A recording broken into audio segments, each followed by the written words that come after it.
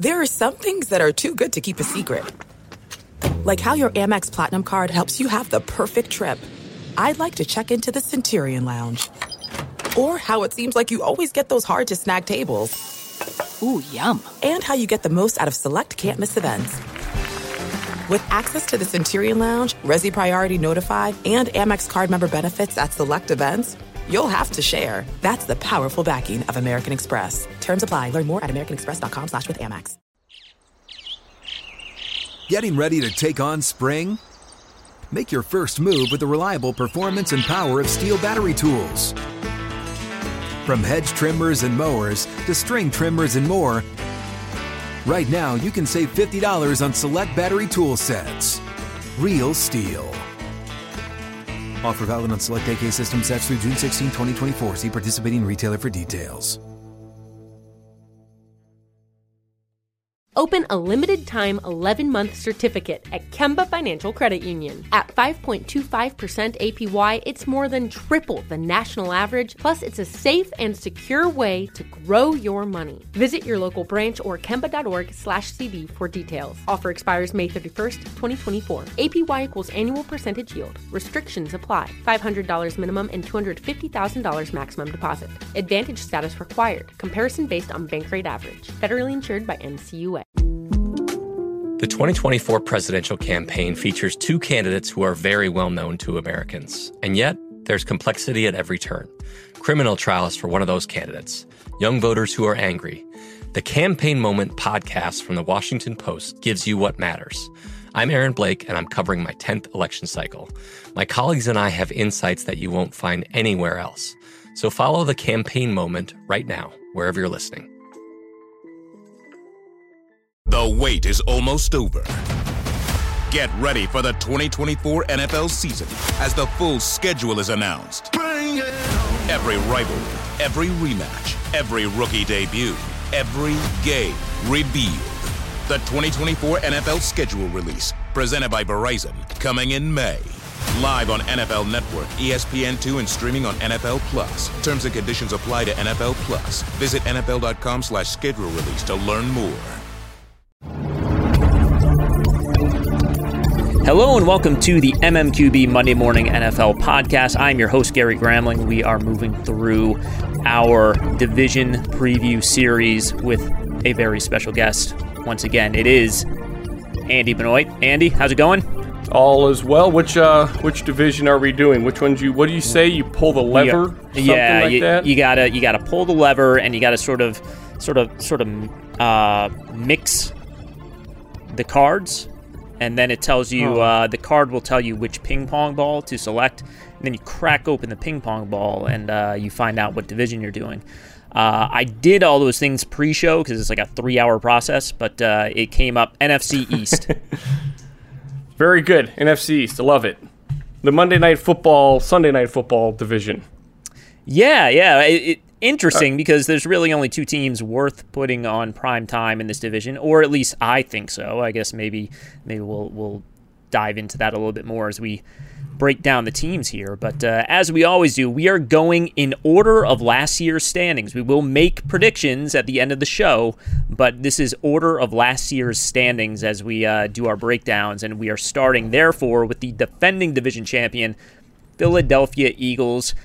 Look, the big story for the Eagles by the end of last season was the fact that they just it was certainly the slowest receiving core in the NFL. It might have been the worst. I feel like I'd be hard pressed to think of a less talented one with all the injuries they had, but the moral of the story is they went out and they brought in speed on top of speed this offseason, so they will have speed. I don't know if it's great speed. We'll see what Jalen Reagor is when he gets out there. The rookie John Hightower, a fifth-round pick, is also there, and then, of course, Marquise Goodwin, and presumably they get Deshaun Jackson back. But that is speed on the outside. And what does adding all that speed do for this offense at this point, Andy? I think it does a lot for the offense. We know they needed the speed. It was apparent that, defenses sat on their routes more than any team in the league last year. And Carson Wentz is such a vertical thrower and mindset. And when we say that, you tend to think, okay, well, yeah, he's just heaving the ball deep, which Wentz is more than willing to do. And at times he can be quite good at it. But really, where you get aggressive as a QB is how you attack the intermediate levels. And Wentz is about as aggressive as anyone. He's very similar in style to Andrew Luck and Carson Palmer when they were playing in the Bruce Arians offense, in terms of being a big, strong passer who's willing to throw with defenders bearing down on him. And he's willing to make those tough intermediate throws with defenders bearing down. The problem is if you don't have speed, then those intermediate windows become condensed and you get a more crowded outside passing lane. So it's not about necessarily finding speed to throw to. It's about finding speed to create better opportunities for the offense as a whole. Because I think what the Eagles have realized is Wentz is going to play this way no matter what. That's just his style of quarterbacking. It's worked for him a lot, and certainly in college and in the NFL. And you want him playing this way. The injuries are a concern, but let's make that a separate conversation. This is what Carson Wentz is great at. So let's build an offense that's going to make him as great as possible, given that it's very clear he's going to play this way no matter what's around him. All right, so a bit of a bonus question here for the offense, because usually we try to do one offense, one defense for each team. And look, I don't expect you to have a great answer for this, but I am just kind of curious what your reaction was. Brandon Brooks goes down with unfortunately with another ruptured Achilles. He will most likely miss the entire season. So they brought back Jason Peters. Now, Andre Dillard presumably is the left tackle now. They brought back Jason Peters, and reports are that Peters is going to slide in at right guard. So you're moving inside and you're changing sides of the line as well for Peters. Mm-hmm. Just gut feeling. We haven't seen him out there, but gut feeling. Do you think that works? Yeah, gut feeling, I do think it works. And shout out to Cody Swartz, who's done a lot for me as one of our researchers, and he's a big Eagles fan, and he brought this up with me weeks ago. And I don't know if I entertained the discussion quite as much because I didn't want to bother with it unless it actually happened. If Peters wasn't playing this year, he's never playing again, so we move along. Mm-hmm. But he's back, and I think he could be a high-level player. I don't know if he'll be a Pro Bowler. I don't know if he's quite Brandon Brooks. But I think they'll be just fine at that position given the difficult circumstances. Okay. Let's and talk remember, about... Peters was a tight end early in his career. It's not like he played right tackle and left tackle. So he's played both sides before. Mm-hmm. And I think it's easier to slide to guard from tackle than it is to even just change sides. And I understand he's changing sides. He's going from, as you said, left tackle to right guard. He's going to have guys next to him in all scenarios, though. He'll have help on his left and his right. He's not playing on an island the way he would be as a tackle. So I don't think the switching sides is a big deal in this case. I think he'll be just fine. Yeah, and also the help he'll have are two all-pro caliber guys, and Jason Kelce and Lane Johnson. So that is helpful as well. Defensive side of the ball, I just want to ask you about this pass rush because it's such a high pedigree pass rush. You got 3 former first round picks. They paid big money for Javon Hargrave coming over from Pittsburgh in free agency. But it's a relatively old group up here. It's going to be if you're going right to left on the starting lineup here, you got Derek Barnett, Javon Hargrave, Fletcher Cox, and Brandon Graham. What do we make of this? Is this still capable of being the kind of high-end 4-man pass rush that they had, back in 2017, 2018, or does it feel like this is maybe a step behind, maybe not quite adding up to the, let's say, name brand value of these guys? It's probably a step behind if we're talking 2017, which I know you're not saying that exactly, but that's none of us can help but think that when we're talking Eagles pass rush because they basically won a Super Bowl on the strength of that pass rush. Even though I don't think that pass rush did a whole lot in the Super Bowl that they won, but they got to the Super Bowl with it, and Brandon Graham iced the game or sealed the win with a big play there. So they can. It's an above average pass rush. There's no question. There's also no question it's not the pass rush that it was a couple years ago. I think some guys can play better. I don't think Graham has slowed down a whole lot.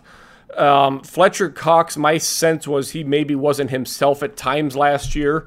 To me, he's one of the best power players in the league, and he's not just a power guy either. Hargrave, we've talked about a little bit. I love him. I love him as a first and second down guy, but I do think they brought him in to play third downs as well. I think he'll surprise some people. I don't know if he'll be there every snap on third down. And if it's 3rd and 10 in the fourth quarter, I don't know if he's the guy or not, but certainly if it's second and long and it's that kind of that mixed range of third down where it's still kind of I guess it's not it's second down, but the run pass scenario, but it's more likely to be a pass. Hargrave's going to be a really valuable asset for that package. I like their guys. I think Derek Barnett, by the way, was one of the best defensive ends in the NFC last year. You just want him to do it more often. His good plays are as good as anyone's. Gary, what seems a little different is that year in 2017, they had a lot of their depth was very effective. Barnett was coming off the bench that year. Obviously, Chris Long was part of the equation. They had a nice rotation there, and everybody played fast. I don't know if their depth's quite as good as it's not as good as it was then. The question is, can it be as good? And what do you think? Do you know anything about Jannard Avery? Not that would stand out about him. He's I thought he bulked up a lot. He was kind of more of an edge guy, if I remember correctly. Memphis guy, right? I believe he's from Memphis. I know I watched him closely. Yeah, Memphis. I watched him closely with the Browns early in his career. I think there's a lot to like there, and I understand why they traded for him. And a guy to me like Jannard Avery is a great representation of how this defense could go in either direction, because Avery, there's been times he hasn't been on the field a lot in stretches of his career, and then there's been other times where he's on the field and you think he's one of the best players.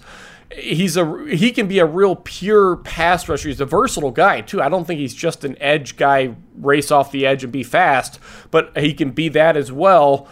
To me, that's a great representation of the Eagles. Can a guy like Jannard Avery get you 6 sacks this season, 6 to 8 sacks, and be destructive and give you some diversity with some of your pass rush designs? And if the answer is yes, then maybe there's a trickle down, because Malik Jackson's kind of that kind of guy if he's healthy. Josh Sweat, jury's still out a little bit, but you see the raw explosiveness. I don't know anything about Sharif Miller, their 4th-round pick a year ago. I don't know what kind of I see his weight's 254, so I'm going to assume he's a speed rusher. It's how those second-string guys play, Gary. That I think will decide it as much as the first-string guys. Yeah, I always like Josh Sweat. Sharif Miller is he's an edge guy. He's a little bit stiff to me. I don't know if he's a big-time impact guy at any point. But okay. You got you got some guys who could go either way. I kind of have an eye on Sweat more than Avery, but we'll see how this thing plays out here at this point. I guess when you look at this unit, do you see Jim Schwartz, it seems like, is blitzing a lot more in recent years than he did. Certainly, what his old reputation was with the wide 9 stuff. I mean, do you still have to rely on the blitz a little more than maybe you'd like to here, or does this front 4 feel like it's good enough? I think the front 4 is good enough, and I think Jim Schwartz has done a nice job of finding the happy medium, and the happy medium is he's going to blitz all out at some point, usually early in the game, and it's at a point that you typically don't get a cover 0 or an all-out blitz. And I think his belief of this is that it plants a certain seed in the quarterback's mind. Hey, let's make them aware that this is possible, the possibility of these all-out blitzes. Then we can bluff them and bring them or whatever we want to do. But let's just get them playing fast and at our tempo, and having them react to us early in the game. And if we do that and we do it effectively, we don't have to blitz a whole lot. We're just going to, when we do, we're going to make it count. So that's very different than being dependent on the blitz, where you really don't have guys that can get home. They've got guys that can get home. They have reason to believe their 4-man rush will be fine. But Schwartz does want to plant that seed in your head with that. And a big part of it also, I think, is how versatile they have been with the deployment of their safeties. And they're very disguise-oriented with their safeties. You're not sure, because partly it's Rodney McLeod and how aggressive he is, but even when Malcolm Jenkins was there last year, he did this as well. So they're clearly coached this way. You're not sure if you're seeing single high or two deep with some of their concepts. They play what you call a cover 3 robber, where the free safety basically shoots down and becomes the middle linebacker. And so it starts in cover 3 but becomes cover 2. And I know offensive coaches hate it because your cover 3 beaters are very different than your cover 2 beaters. So what are you calling to beat that coverage? Because it's basically both coverages. That's what they do. The question is, can they continue to do that with Malcolm Jenkins gone? And if they feel that they can't, because having those two versatile safeties was a big deal. If they feel they can't do that, then I could see them being a more straightforward pass rush team overall, because I don't know if Schwartz will be quite as comfortable going all out with some of his pressure designs, but they're going to give it a shot. They signed Darius Slay to be a cover corner. Nikel Roby-Coleman's a great slot blitzer and an underrated all-around player, and Jalen Mills, a lot rides on him moving to safety. So they've invested in the secondary. They're going to give it a shot, but it still has to work, and we haven't seen these guys play together as one unit before. There are some things that are too good to keep a secret, like how your Amex Platinum card helps you have the perfect trip. I'd like to check into the Centurion Lounge. Or how it seems like you always get those hard-to-snag tables. Ooh, yum. And how you get the most out of select can't-miss events. With access to the Centurion Lounge, Resi Priority Notified, and Amex card member benefits at select events, you'll have to share. That's the powerful backing of American Express. Terms apply. Learn more at americanexpress.com/withAmex. Hey guys, this is Matt Jones, Drew Franklin from the Fade This podcast. We got a great episode coming up, picks in all the sports, football, basketball, we do them all, but here's a preview of this week's episode. Do you think it's more embarrassing to dye your hair or to have hair plugs? I don't think either are embarrassing if you're not trying to conceal it and act like you didn't.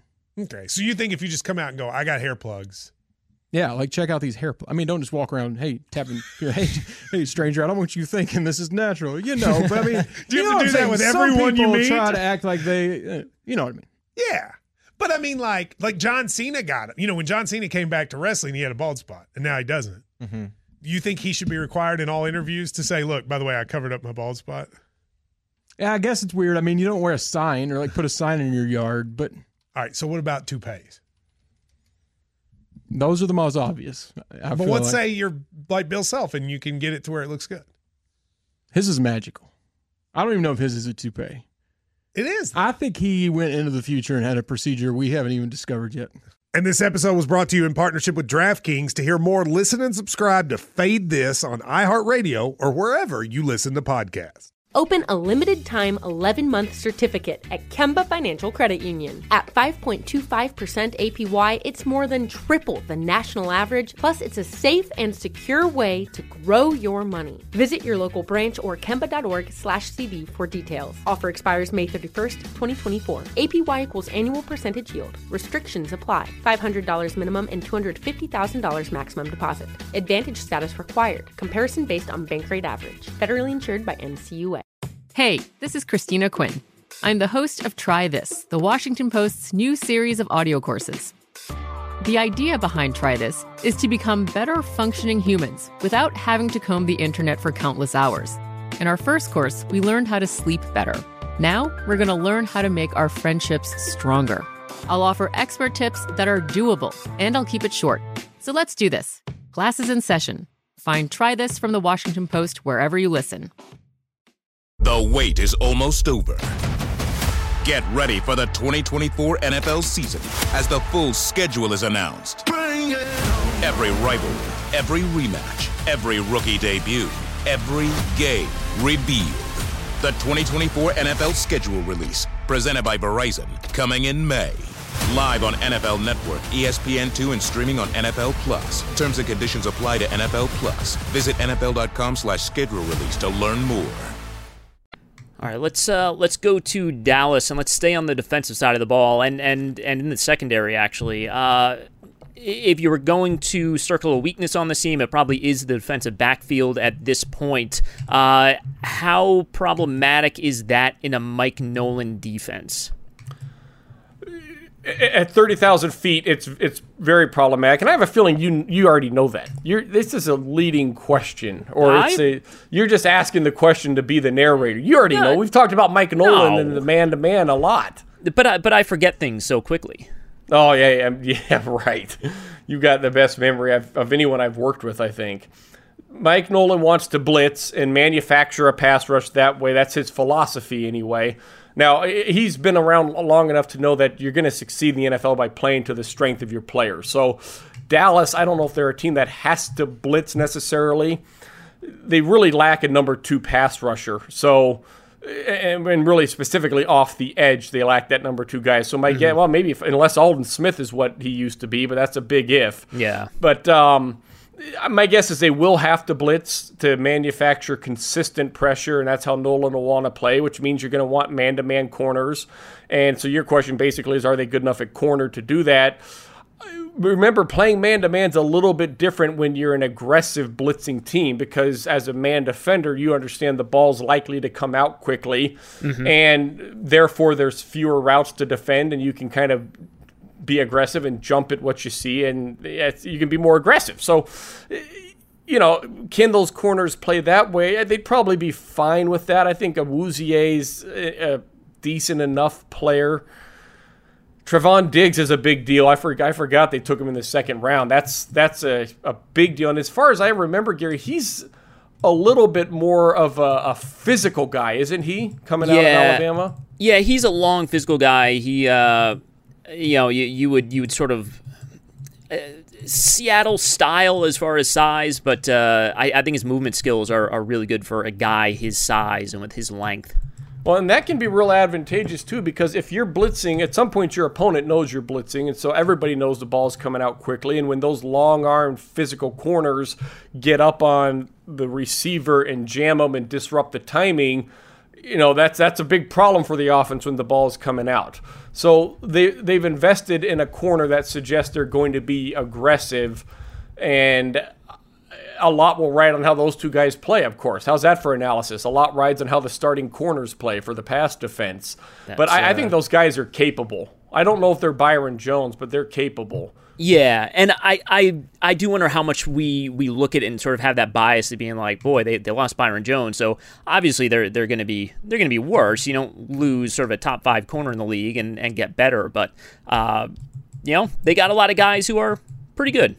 Well, and pretty Jones, good. Yeah, pretty good. I've been watching Curb Your Enthusiasm. So Jones is a good fit for Miami, by the way, because what's different with Miami in that New England style is they'll ask their corners to play man-to-man a little bit longer. They do blitz. They bring the creative pass rushes, 5-man rushes, but at their core, those schemes are about having 2 help defenders, a free safety and then usually some kind of robber / double teamer, depending on the concept.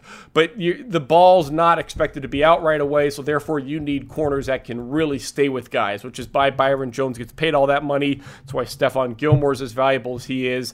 Dallas would not be able to do, I'm guessing they would not be able to do that given their secondary. But if they are being a blitz-oriented team and they're wanting you to throw the ball right away, then I think Awuzie and Jordan Lewis and Anthony Brown, those guys are good enough athletes. They've got a chance as role players. And Clinton Dix will be a good fit in that kind of system too. Yeah. Potentially. I guess we've said that about him for years in Green Bay, and it never fully came all the way to that fruition, which is why he's here. But long-bodied guy, better downhill than backpedaling. So, I think he'll be used as a blitzer a lot. Offense side of the ball, I mean, look, we've talked a ton about Dak and their whole situation there. I'll ask it very generally, Andy. Mike McCarthy is in. He retains Kellen Moore. What did you like most about this Kellen Moore offense last year? What is your favorite part of it now that you've seen it for a full season?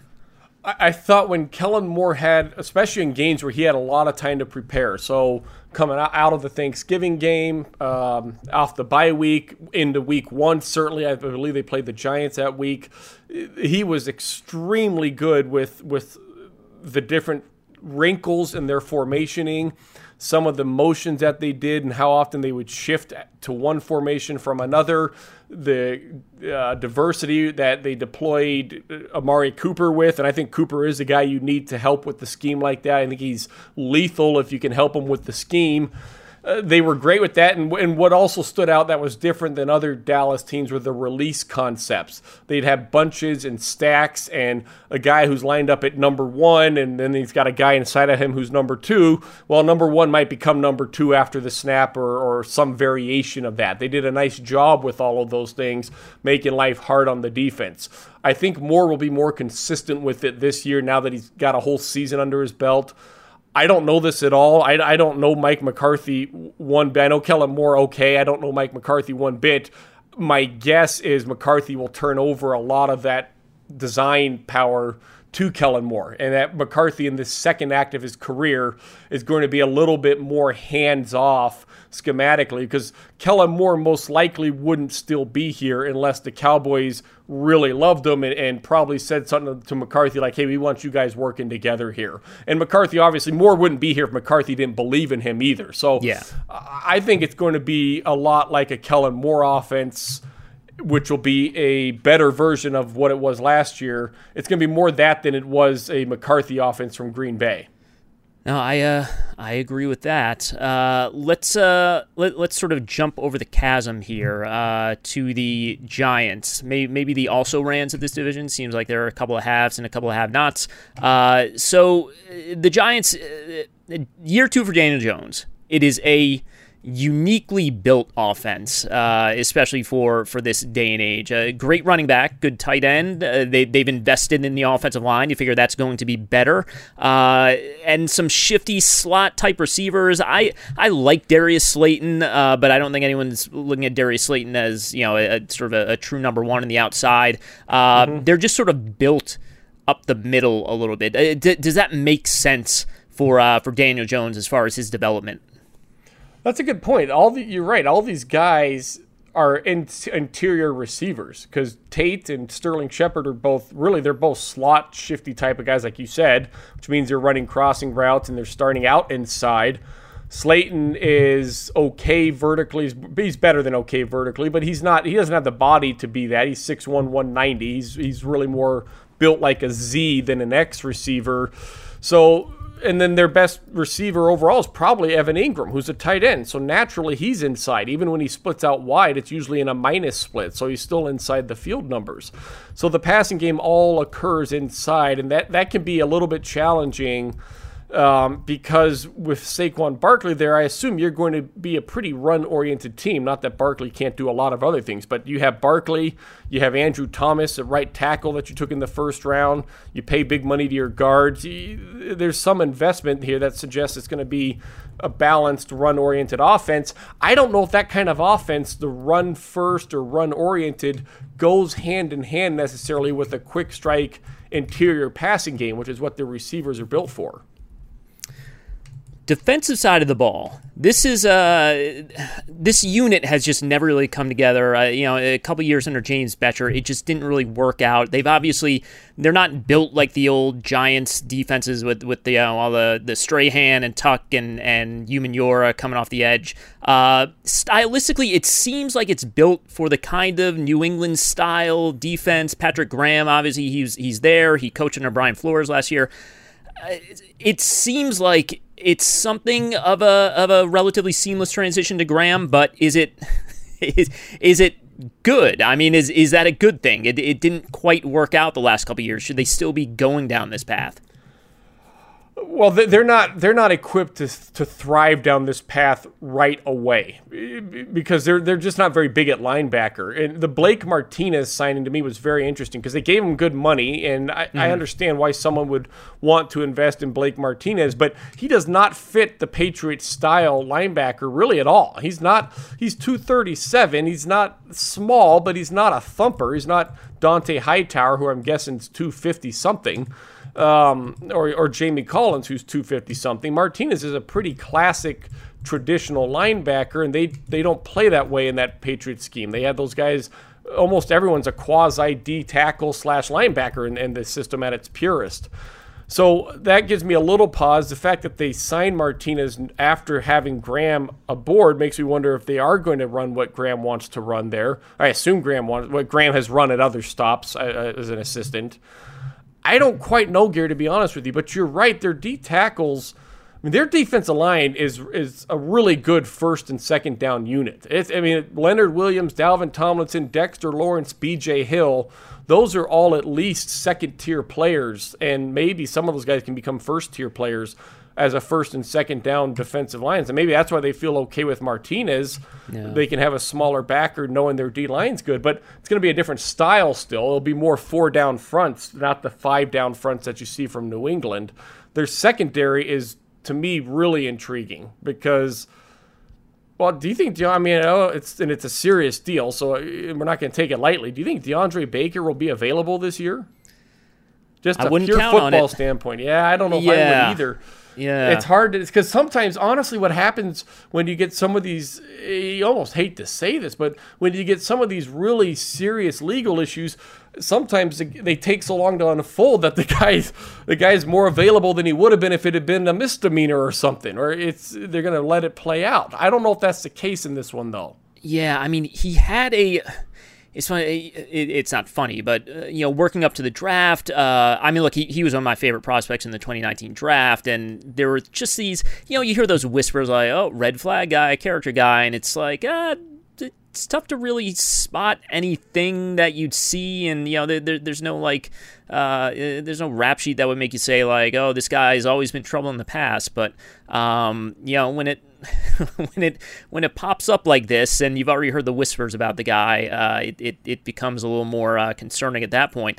But look, if Baker's not available, they used that supplemental third-round pick back in 2018 on Sam Beal, who's had injury problems and obviously hasn't quite become what they hoped he would be, and they went out. That's why they had to go out and spend on James Bradbury. So yeah. Who's a good number one corner, by the way. That was valid money spent. Yep. They didn't overpay him. I can't remember what they paid him, but it wasn't like they're not reaching for that necessarily. I think he's a solid cornerback. Yeah, that's it's just there are a lot of question marks in that secondary. It's a young secondary, plenty to like about it, but just a lot of question marks considering the investment that they put in it. Is that fair?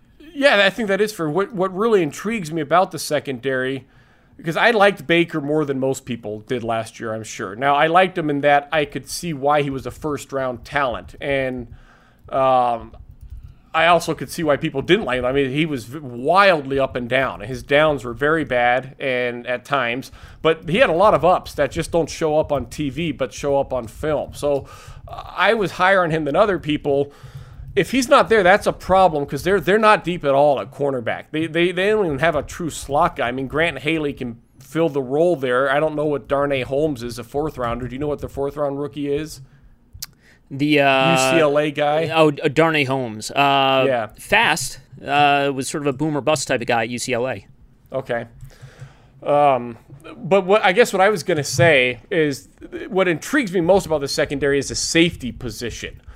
I think Julian Love's the best player. I don't know. This is too hard, but this is going too far. But to some degree, he's the best player that nobody knows about. I think there's a lot of upside and potential there. Okay. Now, obviously, they don't. Well, I don't say obviously, but I don't know if they see him as an All-Pro candidate because they did draft Xavier McKinney in the second round, who's a safety. And of course, they traded for Jabril Peppers last year.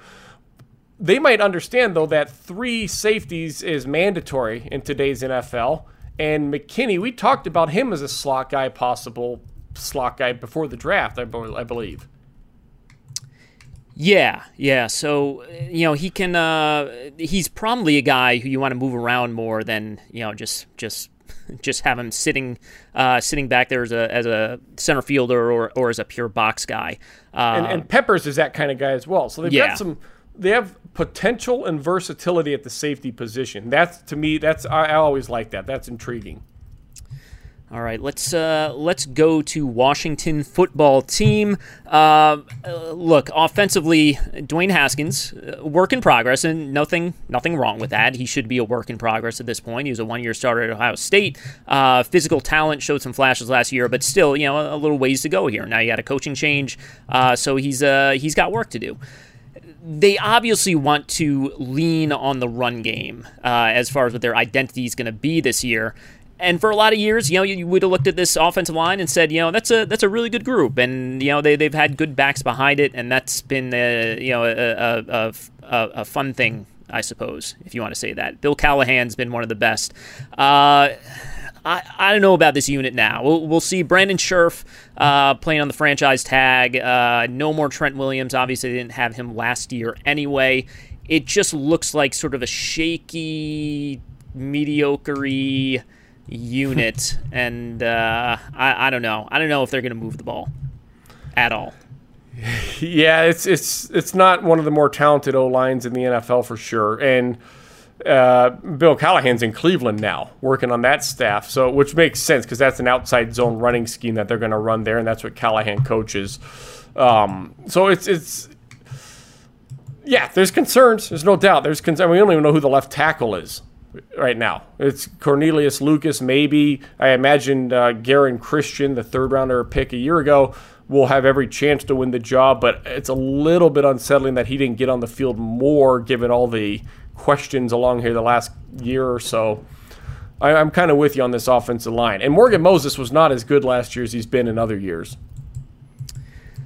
All right, defensive side of the ball. The strength of this team obviously is going to be the pass rush. Chase Young joins them. They already had so many talented first-round picks invested up front. Obviously, Young was just too much of a talent to pass up with the number 2 overall pick in this past draft. Jack Del Rio is in. I mean, what should we expect from this defense? Because they're really good up front. It seems like there are plenty of question marks in the back, though. And so I would imagine Del Rio's going to play to the strength of the front, of course, and keep it simple on the back end and trust that our front's going to dictate the game, and therefore our guys in the back end can be a little more comfortable, kind of like what we were talking about with Dallas, ball coming out quicker. Now that's a more literal with the blitz when it's a play call that is defensively designed to get the ball out. But after a certain amount of time, the DBs notice when Chase Young's getting home and when Ryan Kerrigan's getting home and Montez Sweat and even those interior guys, Deron Payne, Jonathan Allen. This Gary, in fact, it's probably far and away the highest pedigree defensive line in the NFL. They got 5 first-rounders right there. Yeah. And 4 of them are still on that rookie deal. Kerrigan hasn't slowed down, and I would argue that their best defensive tackle is Matt Ioannidis, who was a 5th rounder in 2016. And I also, not that we're getting pretty deep in this, but Tim Settle at nose tackle / D tackle for him, I thought he was a real flash player at times last year. I didn't think that he was. It wasn't open to interpretation. He's a good – I mean, this is maybe the best defensive line in the NFL if all goes well. And you're going to just play simple coverage behind it and take advantage of that. Yeah. Yeah, it's interesting because the guys they have behind him, I mean, look, they brought back Kendall Fuller. That's good. Obviously, we know they invested in Landon Collins 2 off seasons ago. The rest of the secondary, you look at it, and I don't want to be the dude who's like, if these guys all play at their highest possible level, this team won't give up a single point this year. But Fabian Moreau, Ronald Darby, and Sean Davis at free safety, they're all kind of guys who are like, they toggle anywhere between like B+ players and F+ players. They're all kind of hit or miss. But if you take that, if the pressure sort of takes a good amount of the time they have to cover off of their shoulders, it's an interesting unit. It is an interesting. Darby's an interesting one because he was in Philadelphia and was a pretty decent starting corner for them. When they won the Super Bowl behind that great pass rush that we talked about at the beginning of this show. So he's played behind that before, and I'm sure the Washington. How many times is that going to happen this year? That's going to be a hard one. I had not said it a whole lot. Not to. I've tried not to say it, but you just get carried away. The Washington football team.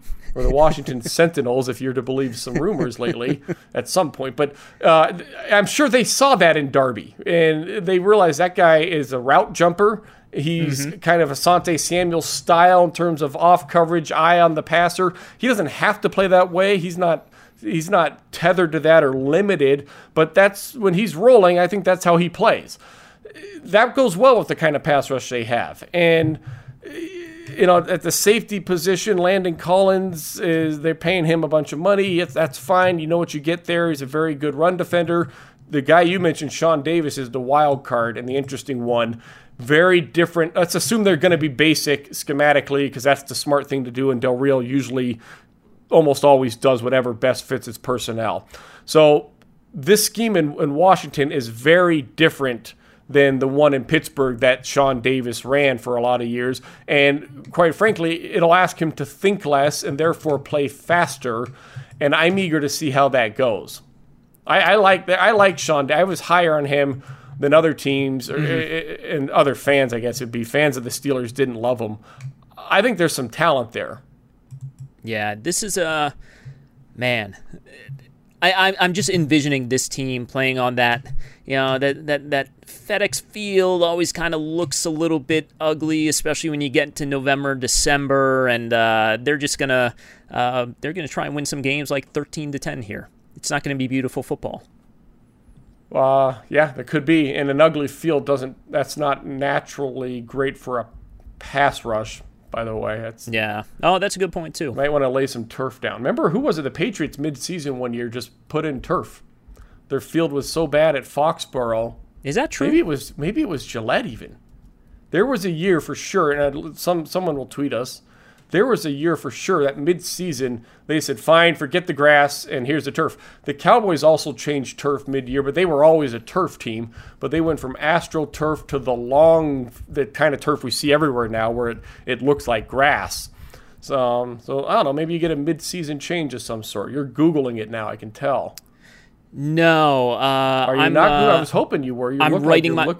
I'm writing myself a reminder that I wanted to talk to you about urinals at this point in the show. But the old this is only because you brought up Foxborough and Gillette Stadium and all that. Yeah, you got a story? The story about the old Foxborough Stadium and formerly Schaefer Stadium.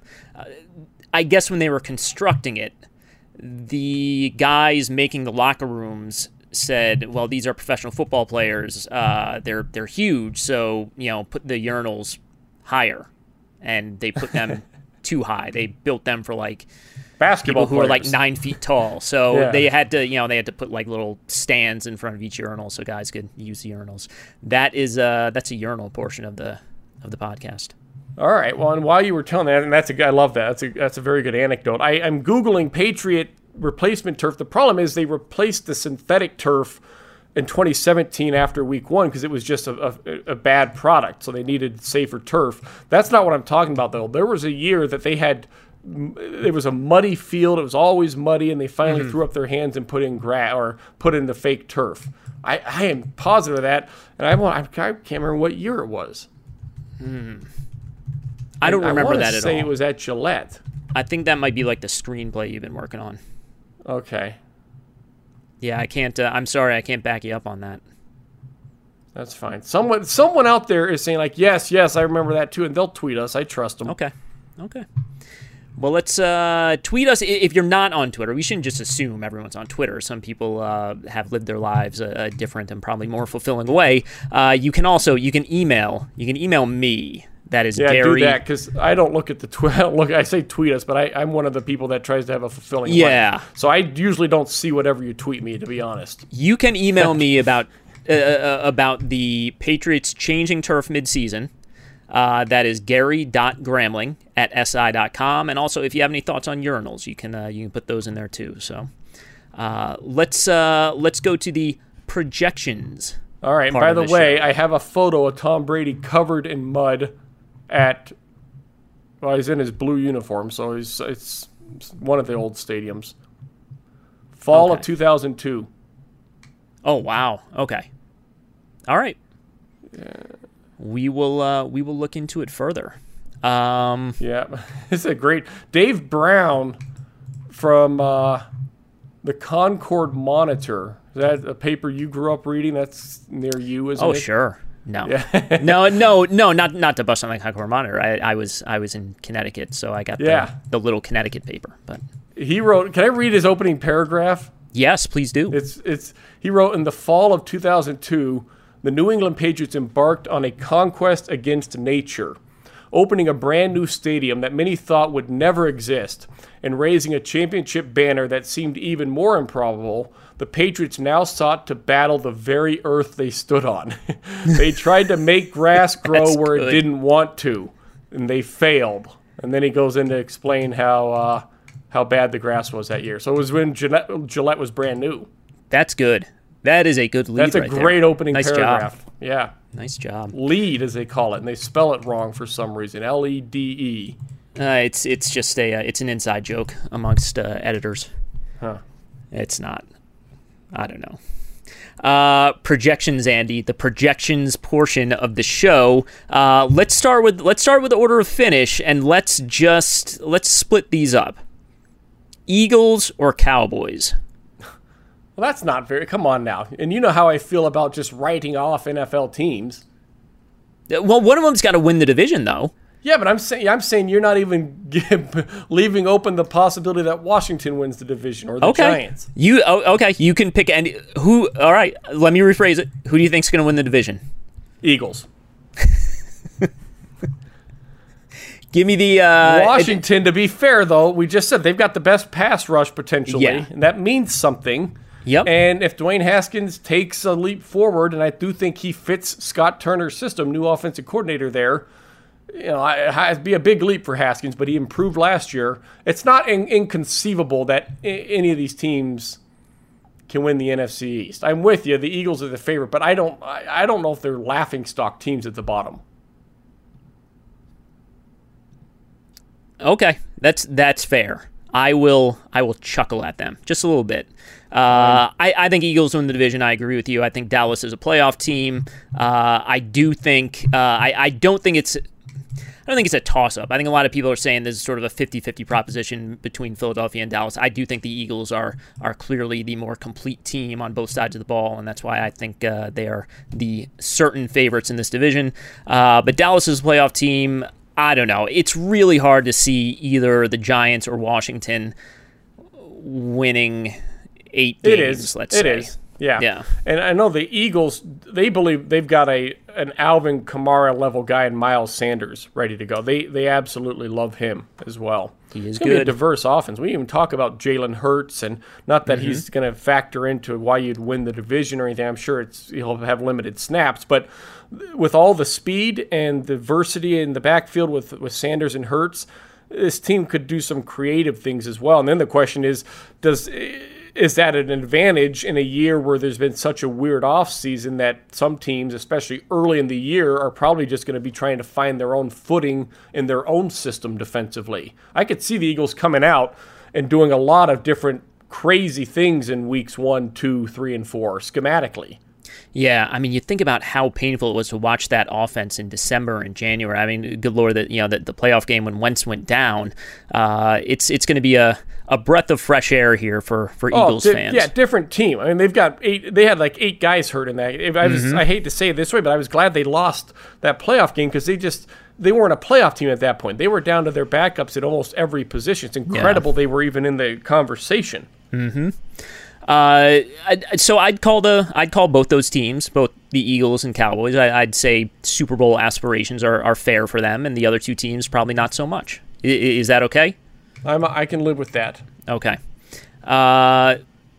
Here's my question: more likely to win MVP, Wentz or Dak? Wentz. Yeah, I agree. I don't know. We don't have anything to really argue about at this point. I do like Dak and that Kellen Moore system. I think Wentz is. I feel like everyone sort of forgot how good Wentz was a couple years ago before the ACL. I agree with you completely. Yeah, Carson Wentz was the league MVP before he tore his ACL. Now he's not. You hardly hear him on anybody's top 5 QB lists. Not that and maybe he's top 6 or 7 at this point. But the point is, I'm with you on that. He's a superstar QB. And most likely to win Defensive Player of the Year? You think like I feel like Fletcher Cox is no longer quite at that level, as good as he still is. Tank Lawrence maybe might be your front runner here. You could say Chase Young if you're really high on Chase Young. We saw what Nick Bosa did last year. That's true. I don't know if Young will quite get enough snaps to be able to do that. I think they're going to rotate a lot, and so they might have 45 sacks as a unit, but everyone's going to be between 8 to 10. Yeah, the other thing, not only the rotation, but you kind of wonder how often will they be trailing in the second half, and therefore teams are a little more conservative, and I don't know if the opportunities are quite there. Kind of like how it was for Myles Garrett a couple years ago. Yeah. Yep, I hear you. If Dallas, we know Dallas will be on TV a lot, no matter what happens. And if their defense is to play well, I don't see how that defense doesn't play well with DeMarcus Lawrence not having a major. I think he has to have a big-time season for them to be a high-level defense. Okay. So a lot of big-time plays on national TV. If it goes that way, I guess I would say DeMarcus Lawrence. I probably put too much stock in this who's on TV for the voting, but I don't know. We ought to go back and look at the number of games guys played on national TV for each year on the NFL postseason awards or regular season awards. No, that's a good study. I'd be up for that. Yeah, you know what? That strikes me as a Ryan Taylor study. Yeah, I'd be up for making someone else do it, and yes, that someone else is Ryan Taylor. Absolutely, and he listens. So we'll see if he just does it on his own or if I have to email him. Got to email him like some kind of idiot. All right, Andy, I got to reassemble the machine to see who we are going to select for next week's division preview. But unless you have any more projecting you want to do, this is the end of the show. Oh, good. No, I'm fine with this. This is good. Yep, I'm happy to be done. Call this just goodbye for now. We'll see you next week, Andy. All right, thanks. The MMQB Monday Morning NFL Podcast is me, Gary Gramling, and special thanks once again to Andy Benoit for joining me for this one. We are produced by Shelby Royston. SI's executive producer of podcasts is Scott Brody. Ben Eagle is director of editorial projects and product. Mark Ravik is emeritus editor of the MMQB. Andy Benoit is the founder of the MMQB NFL Podcast. Keep up with our entire lineup of podcasts 5 days a week by subscribing to the MMQB Podcast for free on Apple Podcasts. And while you're there, please do us a favor and leave a rating and review. It really does help other people find the show, which is also available on Spotify, radio.com, Stitcher, SI.com, and wherever else you listen to podcasts.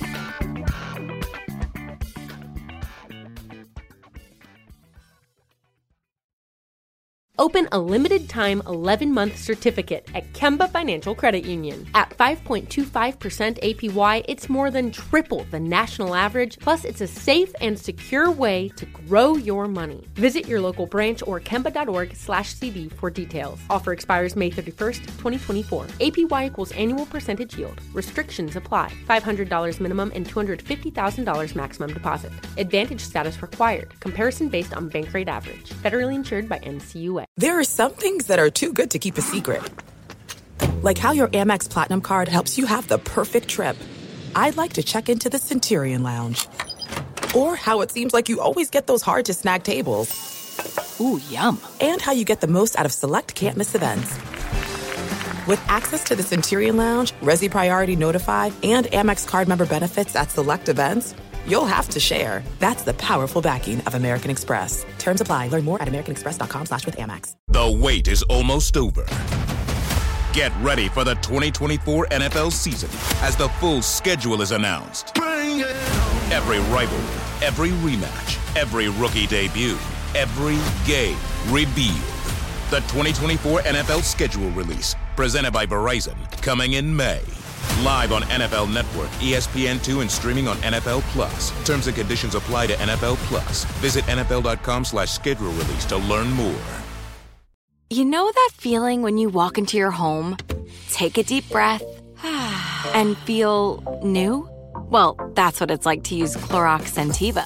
Because Clorox Scentiva smells like coconut, cleans like Clorox, and feels like energy. It'll elevate any cleaning routine to not just clean, but also make every room smell like a tropical coconut getaway. Discover how Clorox Scentiva's powerful clean and refreshing scents can transform your space. Get yours in coconut or other fabulous scents at a nearby retail store. This episode brought to you by 20th Century Studios' Kingdom of the Planet of the Apes. Director Wes Ball breathes new life into the epic franchise. As a ruthless king attempts to build his empire at the expense of the remaining human race, a young ape begins a journey to fight for a future for apes and humans alike. Kingdom of the Planet of the Apes. Enter the kingdom in IMAX this Friday and theaters everywhere. Get tickets now.